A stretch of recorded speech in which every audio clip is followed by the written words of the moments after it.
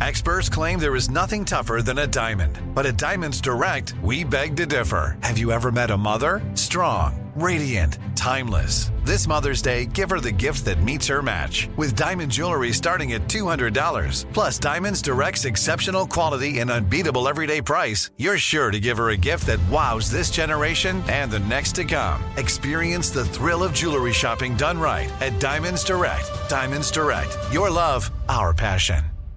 Enjoy all your favorite sports like never before at BetMGM. Signing up and playing is so easy. Simply sign up using code Buckeye and receive up to $1,500 back in bonus bets if you don't win your first bet. When you register with BetMGM, you can get instant access to a variety of parlay selection features, live betting options, and the best daily promotions in the business. And with BetMGM at your fingertips, every play and every game matter more than ever. Place your moneyline, prop, and parlay bets with the king of sportsbooks today. Sign up using code Buckeye and receive up to $1,500 back in bonus bets if you don't win your first bet. That's right, up to $1,500. Again, sign up using code Buckeye and receive up to $1,500 back in bonus bets if you don't win your first bet. BetMGM and GameSense remind you to play responsibly. 21 plus and present in Ohio. Subject to eligibility requirements. Rewards are non-withdrawable bonus bets that expire in 7 days. Gambling problem? Call 1-800-GAMBLER in partnership with MGM Northfield Park. That's 1-800-GAMBLER.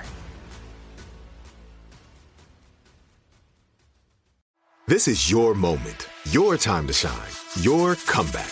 You're ready for the next step in your career, and you want an education employers respect. So you're not just going back to school, you're coming back with Purdue Global. Backed by Purdue University, one of the nation's most respected public universities, Purdue Global is built for people who bring their life experience into the online classroom. Purdue Global, Purdue's online university for working adults. Start your comeback today at purdueglobal.edu.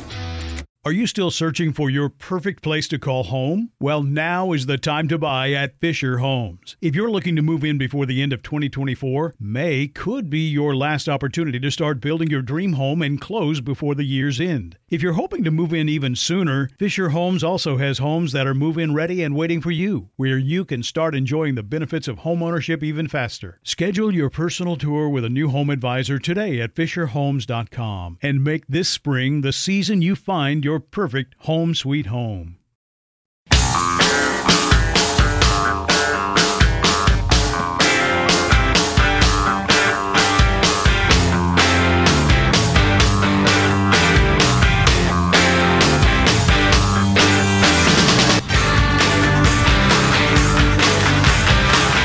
And today, I think, is a really big day for our economy, the labor movement, the social justice movement, indigenous peoples, and people all over the United States of America.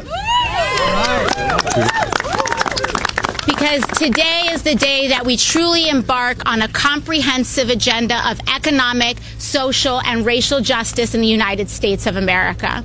That's what this agenda is all about.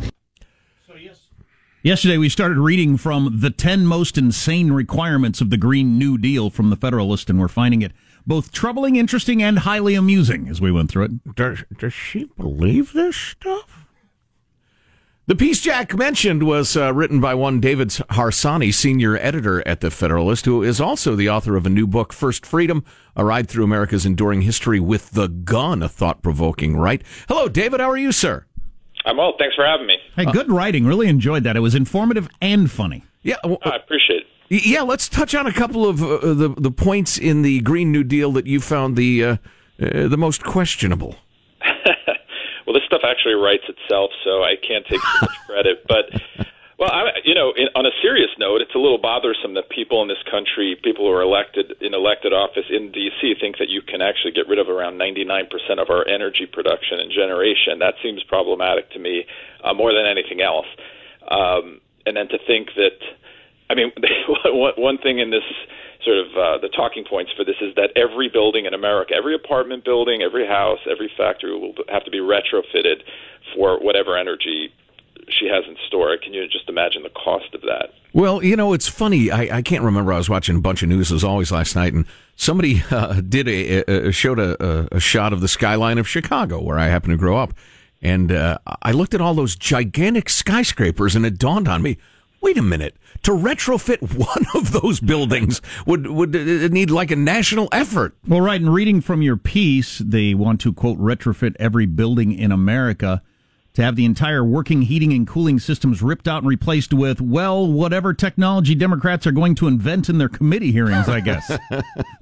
Well, I mean, we can't do it with wind and solar. Solar, I think, is about 1.3% of our, electricity generation, and though we spend like 20% of our money on it, it's just not feasible in any way, and no normal person or serious person could believe it is. And then she wants to get rid of it, not just she, others, presidential candidates who've endorsed this want to get rid of nuclear energy, which is like the most, effective quote-unquote clean energy we have. Well, so AOC, she's very wily. She's smarter than even the people who thought she was smart, I think. Paul Krugman says she's one of the smartest Congress people we have. So that fills me with fear, but go on, Jack. Well, sorry. So if you just want to look at the verbiage and the things she's proposed, they make no sense whatsoever. But I think she knows that. So what is she up to? What's the political game here? Well, I think the problem here was, and now she took it off her website already, is that she was honest about the end game, about what the left wants to do. Is typically, take away all the environmental stuff. I mean, this is a Trojan horse that's just filled with all sorts of, hobby horses that progressives like. For instance, there's one area where she says that we will give I think it's a living wage to everyone who can't work or is unwilling to work. And I'm not making that up. It says unwilling to work. So if you're unwilling to work, we can still give you a living wage and a house and so on. I think that's problematic. Also, it would cost about $25 bazillion, so I'm not sure how we're supposed to do it. And bazillion's a lot. What did she take off the website? She took off this, fact sheet that she put up after a blowback, because even Nancy Pelosi mocked it.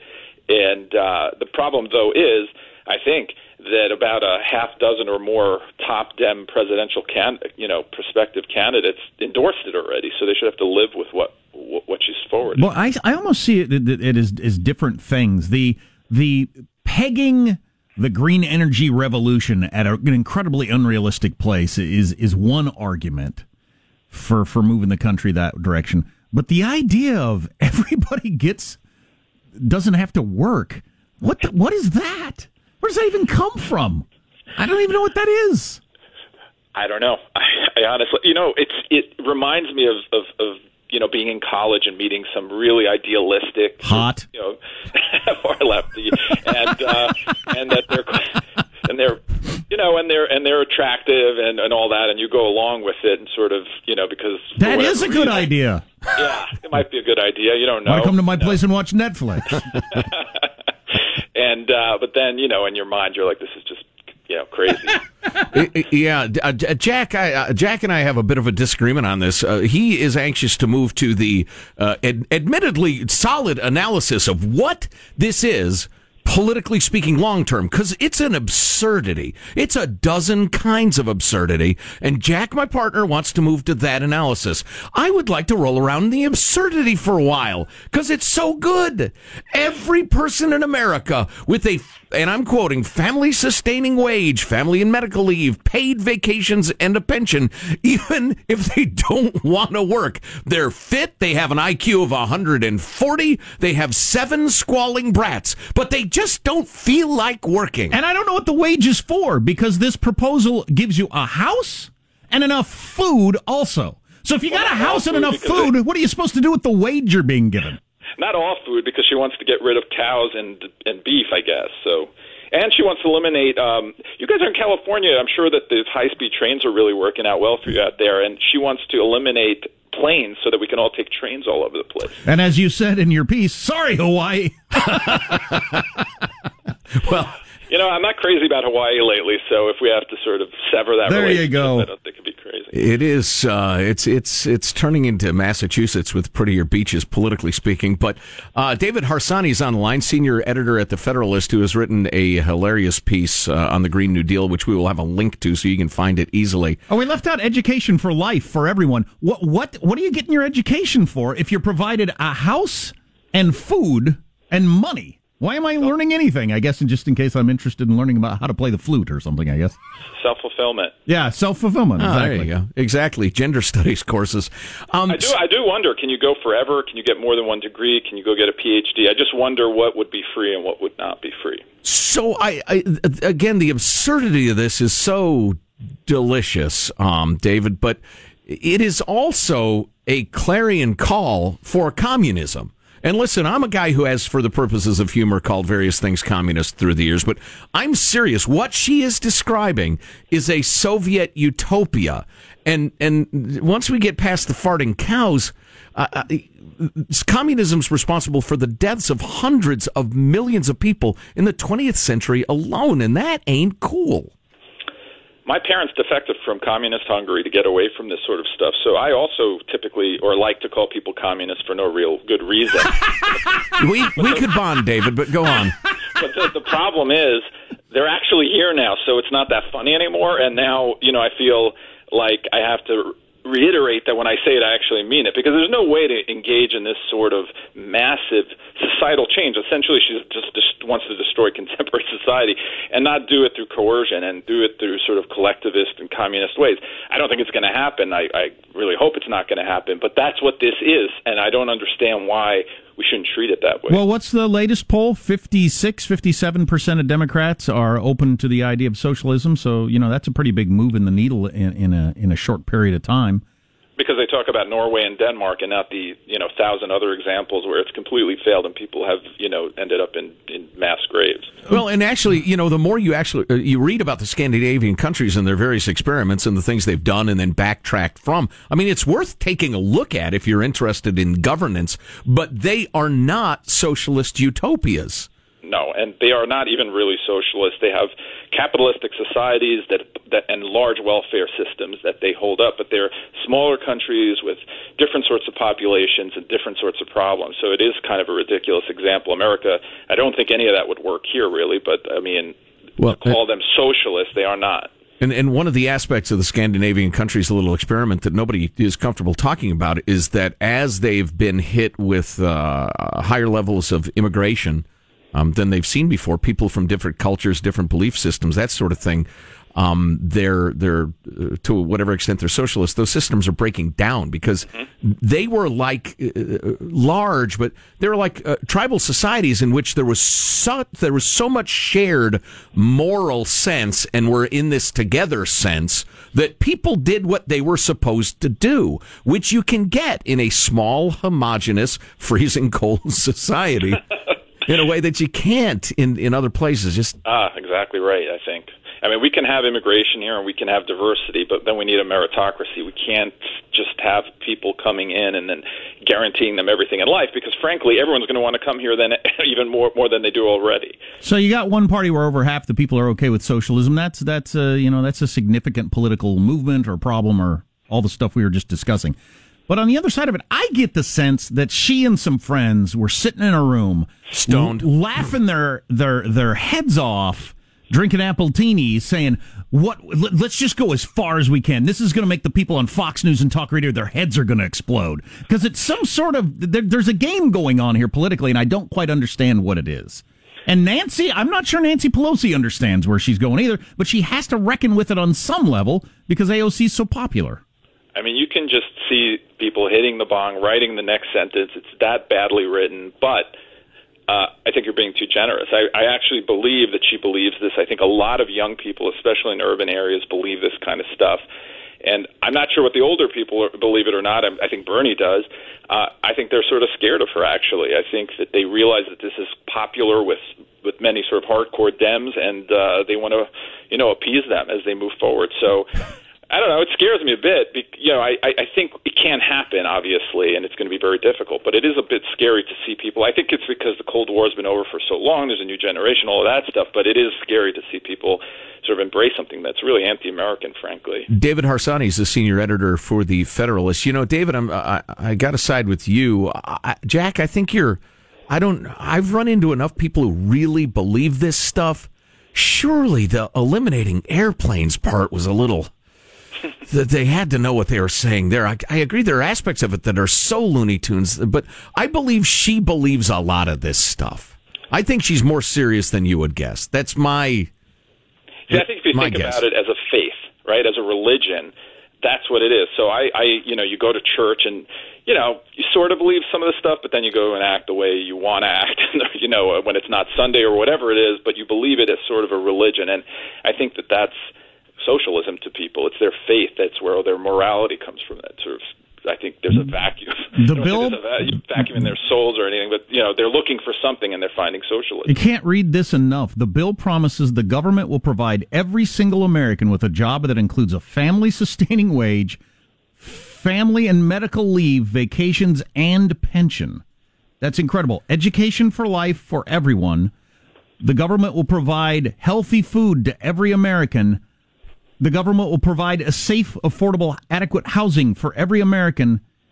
And the government will provide economic security for those who are unable or even those who are unable or unwilling to work. Right, entirely regardless of your effort. To throw in unwilling, I almost feel that's where I come with it's too much. It's jabbing me. It's an attempt to get a reaction on me. There's no way you threw in people who are unwilling to work get free stuff. Who are we to force people to work? Well, listen, and David, if you have just another minute, and this is especially important, I think, given your family history, your parents, for folks just tuning in, defected from Hungary to escape the scourge of communism. People will only work for one of two reasons, to make their own lives better or to escape punishment. And this enormous economy, this fantastic, amazing economy that's financed so many great lives and lifestyles and financed so many wonderful charities and so much goodwill around the world, etc. If you remove self-improvement as an incentive from this incredible economic engine, you have two things happen. Number one, the engine absolutely is choked. And number two, you have to have, and here's where we get to your family history, an all-encompassing, all-seeing regime of punishments for those who don't toe the line.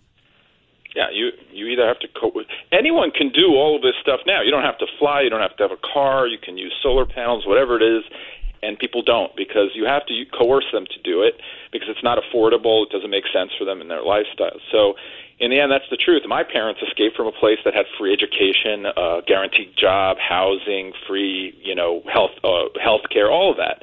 And many people do. Millions, maybe millions did. And people still from Cuba will go out into shark-infested waters on little tubes to get away from it. So people need more than that and want more than that. You can't change human nature. David Harsanyi, senior editor at The Federalist. David, I really enjoyed the chat very much. We'll have a link to your very funny and terrific piece. Good to talk. Thanks. I appreciate it. Thanks for having me. Text line is 415-295-KFTC. This story will be around for a while. You are listening to the Armstrong and Getty Show. Armstrong and Getty. The conscience of the nation.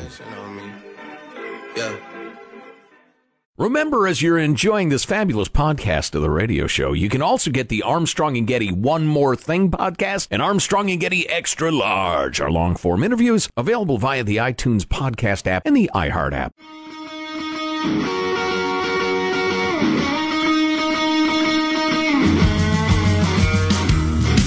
The Armstrong and Getty Show. Two quick deaths I want to mention. One, Frank Robinson. This is our in memoriam section. Frank Robinson, MLB Hall of Famer, who played for a lot of teams in cities we're currently broadcasting in. Yeah. Nobody, I thought this during the steroid era, nobody got screwed in the whole home run list more than Frank Robinson, I don't think. He was like third or something? Right. All time. Yeah, all time. And slid Frank. way down the list behind a bunch of people that couldn't carry his jock strap. Right. Who pumped themselves full of PEDs. So yeah. Frank, also one of the brave earlier black players in the league who endured a lot of crap no human being ever should. Tip of the cap for his dignity. And another death, political death. This guy from Michigan, Dingell, who is the longest-serving member of our federal government at almost 60 years. And everybody in the media, because they flippin' love royalty and government, I guess, just think it's fantastic that he was a congressperson for 59 years. Who thinks that's a good thing? Well, wait a minute. How'd he get a seat? When his dad died. And who has his seat now? His wife. Who thinks that's a good thing? No, if you think that's a good thing, you're crazy. Prince Charles thinks that's a bad thing. It could be good that he was in that seat for 59 years, but it's pretty unlikely. And then the fact that his dad had it before and his wife has it now, that's not democracy. What's with the loving tributes to this royal family? I don't know. That's the media. Well, the media liked his policies. He was a lefty and a solid one. What's coming up in your news, Marshall? Hang on a second. We've got a new report on VA hospitals that's just been released. Oh, boy. Want to get into that for you. And after all these years, we're hearing from Lorraine Bobbitt once again. Lorraine Bobbitt's got a show coming out? Yeah. Oh, no. And she's doing the interview circuit? Yep. Ow! I just felt another IQ point go away. Those stories coming up. Yeah, this VA hospital story, front page USA Today, and it is troubling, unfortunately. We'll transition from troubling to Lorraine Bobbitt. Coming up on the Armstrong and Getty Show.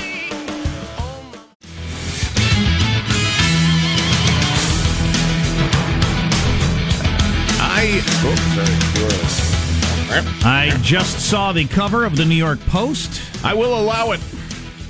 Go ahead. I will allow it.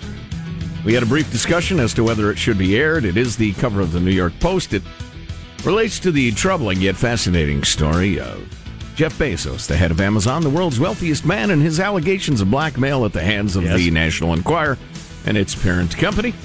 And Mr. Bezos' efforts to show the world how evil that company can be. Having explained it, here's your headline. Bezos exposes Pecker.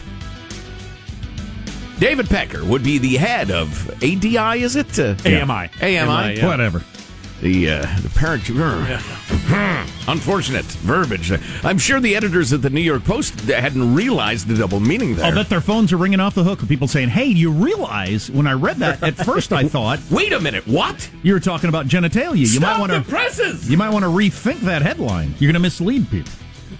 Let's get the news now with Marshall Phillips. Well, VA hospitals still getting mixed reviews. USA Today did a fresh analysis of 146 VA facilities and their performance. They're heading for the headline for their piece, Deaths, Waits, and Bed Sores. That's a heck of a headline, top of the fold, USA Today. Yep. Deaths, Waits, Bed Sores, how VA hospitals rate. And this is years, my friends, years. God, how many years is it of now? America's near 100% awareness of the problems of the VA and our unanimity in the idea that we owe our veterans better. When you hear me/us ranting and raving about government bureaucracies and how abusive they are and unresponsive they are and expensive and permanent, and that the idea to create more of them, perhaps to handle our medical care, is a nightmare. This is what we're talking about. We have practically unanimous national will to fix this, and we can't. Yeah, I remember saying it at the time, so I looked it up. It's 2014, so it's been going on for 5 years. I remember saying at the time, this could be a great test for our system. Because if we can't fix something we all agree on, what hope do you have on things that have 55-45% approval? I mean, well, and it's not like mild agreement. You know, I like a ham sandwich a little better than a turkey sandwich. No, this is passionate, deep down, moral agreement that we have to do better for our vets. And you couple that with the unanimity of the sentiment, and we can do nothing in the face of the federal employee unions. You can't fire people. You can't reform. You can't clean it out top to bottom. You just can't. And it makes me angry. And I have to say this all the time. As we drift closer and closer to government health care for all, why do you think it's going to be better than the VA system? What leads you to believe that? That and occasionally we'll get some of our left-leaning listeners. God bless you. Your patience is near infinite. Saying, well, what would you guys do about people who aren't insured, people who can't get adequate medical care? I'm not saying there are no solutions. We are, we're guys who've studied history quite a bit, and we bore the hell out of people at parties. You're talking about going down a path that has poisonous snakes and alligators at every step. And every time humanity has gone down these roads, they've ended up getting bit by snakes and eaten by alligators. And all we're saying is we need to be better at finding solutions. Don't listen to the siren song of, we'll put the government in charge of it. It's a nightmare. And listen, I tell you what, and until the day we lose every single one of our listeners, we will continue to hammer on this VA thing. Mm-hmm. And after we're off the air, by God, I'll write letters to my local editor. This is outrageous. It's horrifying. USA Today reporting, among other things, roughly 70% of VA hospitals had a median wait time between arrival in the emergency room and admission longer than at other hospitals, in some cases by hours. For example, by hours. Some wait times were 7.5 hours. At the emergency room. Yes. This is for our veterans. Yes. And every attempt to, for instance, give the vets the option to go to a private doctor if such a nightmare exists are resisted on the left side of the aisle because the unions finance their campaigns. It's utterly immoral and indefensible. All right, shifting gears. Lorena Bobbitt back in the spotlight 26 years after she... Dang it. So, like, are you even aware of this story, Sean?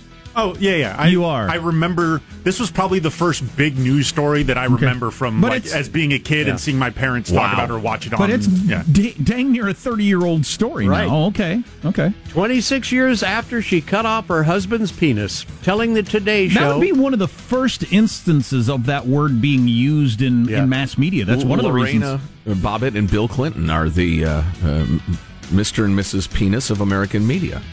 I mean, having it permissible to say on the air. She cut off her husband. Let's see if I remember it right, because I just barely. She cut off her husband's penis and threw it in the parking lot.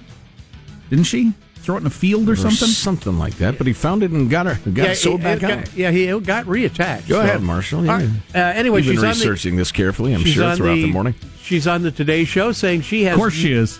She has no regrets about what happened on that fateful night. Oh, my God. How could you regret something that was not planned? I mean, how could you... What? You have to understand, I wasn't in my right mindset. Okay, that second part's fine. That first part, how could you regret anything that wasn't planned? I'm not sure that fits. I have a list. Most of my regrets are that way. Yeah, almost all of them. Yeah, well, I think if I plan, I don't usually regret it. You have a couple of things going on here. Are you guys... Let me know. Give me a signal when you're done with the fun, because I'm going to suck all of it out of it. Okay. Go ahead. All right. Number one, you got a language thing. She's not a native English speaker. Right. Number two, she's not very bright.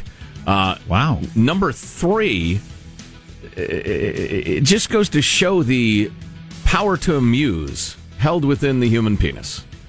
Because she claimed quite credibly she was the victim of physical, emotional, and sexual abuse at the hands of her monster husband and decided to take her vengeance through a horrific act of mutilation. So, how can you regret something that wasn't planned? Yeah. The interview, by the way, in advance of the new Amazon documentary, Lorena, which retells the story in an attempt, they're saying, tries to address domestic violence and sexual assault. Now, Bobbitt's always maintained her husband, John Wayne Bobbitt, raped and abused her. His penis was reattached after a 10-hour surgery, and John Wayne went on to have a career in porn. Did he have a career? He worked for a time. Yeah. And, that's a good point. Yeah. Did he get a watch when he retired? Anyway, John appears in the... vested in the retirement plan. John appears in the documentary. I think a lot of people would be surprised to hear that he's reached out to you repeatedly. Repeatedly, in many occasions, yes. I don't know why. I'm guessing control. What types of correspondence have you gotten from him? Valentine's cards and notes, love notes. Wow. I don't know why somebody decided to dig this back up. It's a TV special, and she's on the Today Show. Yep. But this is Is it the anniversary? It's the era of the reboot. We got Full House coming back. Anything that was big in the 90s. Hootie and the Blowfish. You're next. Well, it was 26 years ago, which is not exactly a normal time to bring something back. But the only reason I think it's kind of interesting is it was the first one of these kind of things that was a giant national story. Right. And we talked about and covered it in a tabloidy sort of way, and it made it into the news. And launched the hell that is now. All these kind of things take over the news. Yeah, wow. So, like OJ. Oh. I'm sorry, it's the best word I can think of. It's a seminal moment. Wow, that's just so weak. It's the appropriate word in the development of the mixing, the crossing over of legitimate journalism with sensationalist tabloid journalism. Yeah, and it was one of those landmark moments. It's like he's not really the juice anymore. And it flipping over from no serious news would ever cover this to, we'll cover it because it gets lots of ratings. Right. And then pretty soon, and most of your news is like this sort of thing. Tanya Harding. Tanya Harding, that's another good one. Dang, the 90s ruined America. Well, you could... Grunge. Right. I'll never forgive you any better. I'm kidding. The Olympic thing, though, was big international news. That was legitimate. An individual mutilation of a human being. There really wasn't much argument for that at all. Back to you, Marshall. There you go. That's your news. I'm Marshall Phillips. The Armstrong and Getty Show, the conscience of the nation. Yeah. I suppose, we'd have gone down that road. The culture was asking for it, I guess. Whether that story happened or not. We'd have found a different story, I suppose, right?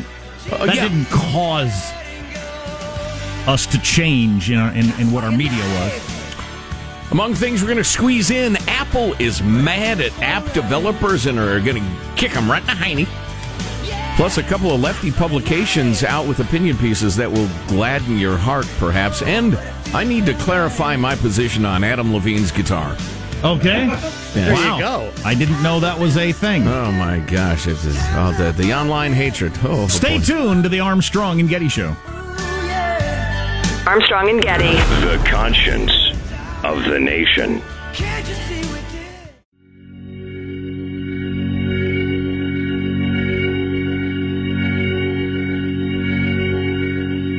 Standing beside an open grave,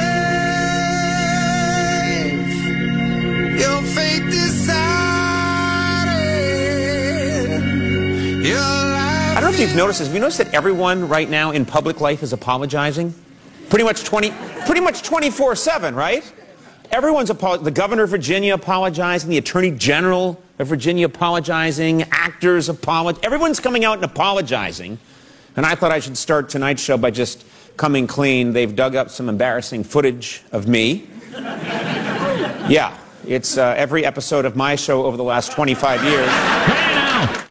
So, particularly on Democrats running for president, the New York Times, Joe mentioned this last week, but New York Times with another article on how many Democrats are doing the whole, apologizing, getting things out of the way early, I guess. Mm-hmm. Because part of it is because times have changed so fast that beliefs that were perfectly acceptable a couple of years ago no longer are. So that's part of it. 2020 Democrats agree they're very, very sorry, reports the New York Times. Funny piece, yeah. Politico calls this the I'm sorry 2020 Democratic primary, and CNN had regrets. 2020 Democrats have a few in their piece. I tell you what, and here's the problem, because this is not going to end. When you have what is kosher and what is not, or what's politically correct and what is not, change so rapidly, and because it's all about virtue signaling, you've got to show you're pure and righteous by condemning people who get it wrong.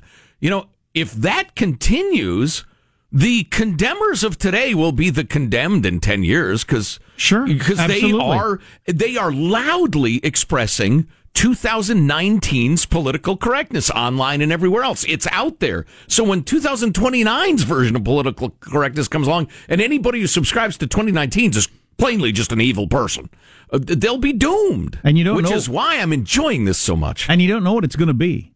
It could be that in the future, saying out loud that some of these green programs are ridiculous would be like saying gay marriage is ridiculous. Yeah. Yeah, how can two men be married? Right. Yeah. And you'll be looked at it the same way, and you'll have to apologize. Good luck with that. Yeah.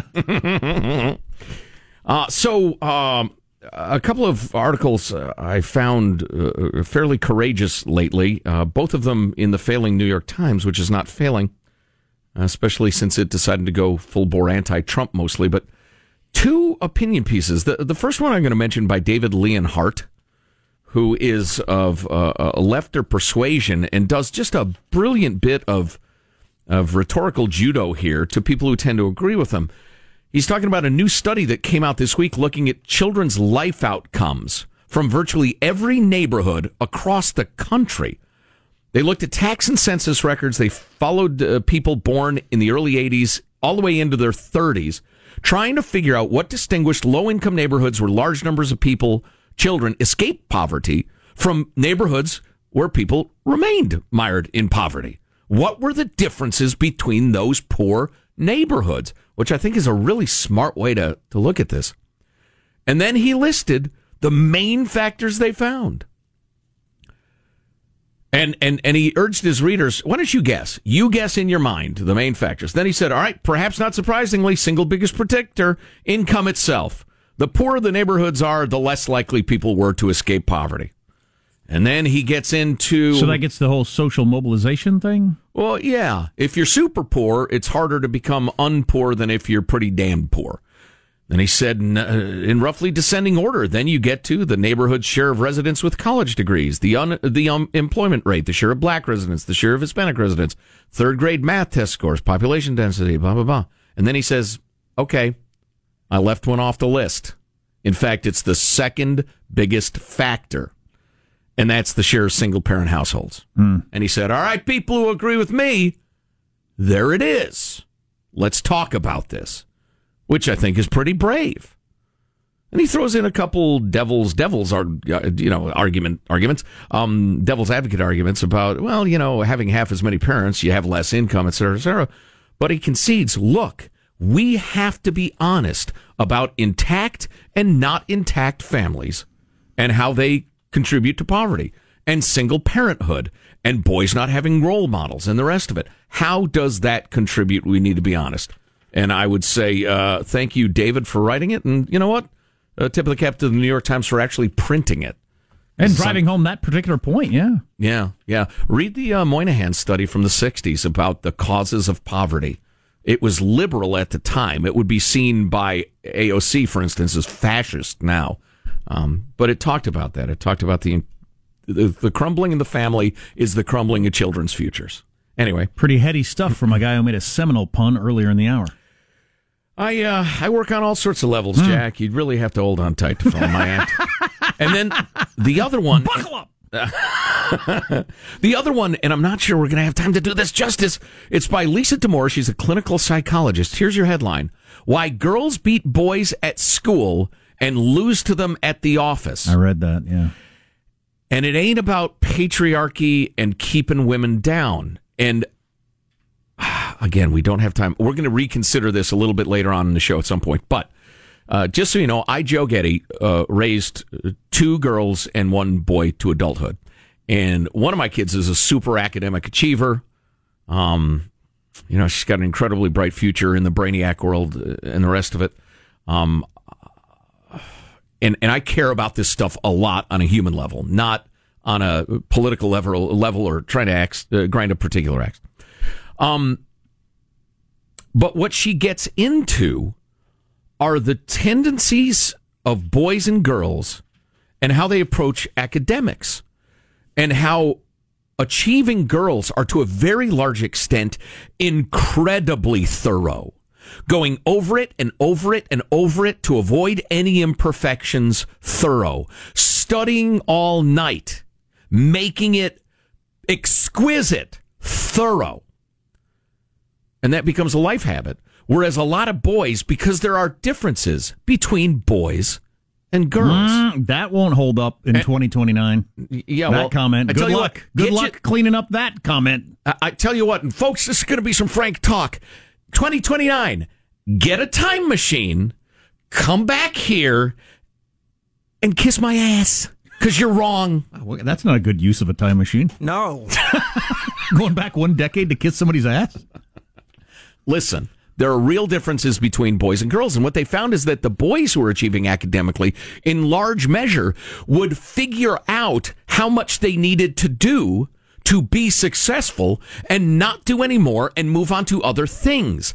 And it tended to make them more confident and bold and sure of their abilities. Yeah, it fits in with that thing we were talking about, a similar article about the people who get all A's versus people that don't strive for that. Employers have figured out that the A's types are a certain crowd versus the other crowd. Positive show. In my academic career, as short as it was, if a syllabus told me homework was worth 10% of the grade, that means I didn't have to do homework. I'll do fine. Yeah. And you have to keep in mind, and there's been some brilliant stuff written on this, and seek it out at your local library. But we are many tens of thousands of years into human beings, and the modern society and the modern workplace is the less than the blink of an eye in our evolution as a species. And so, yeah, there are serious, significant, wonderful differences between males and females. That's pretty interesting stuff right there. We'll get back to that at some point. So much. There's too much today. You're listening to the Armstrong and Getty Show. Are you still searching for your perfect place to call home? Well, now is the time to buy at Fisher Homes. If you're looking to move in before the end of 2024, May could be your last opportunity to start building your dream home and close before the year's end. If you're hoping to move in even sooner, Fisher Homes also has homes that are move-in ready and waiting for you, where you can start enjoying the benefits of homeownership even faster. Schedule your personal tour with a new home advisor today at FisherHomes.com and make this spring the season you find your perfect home sweet home.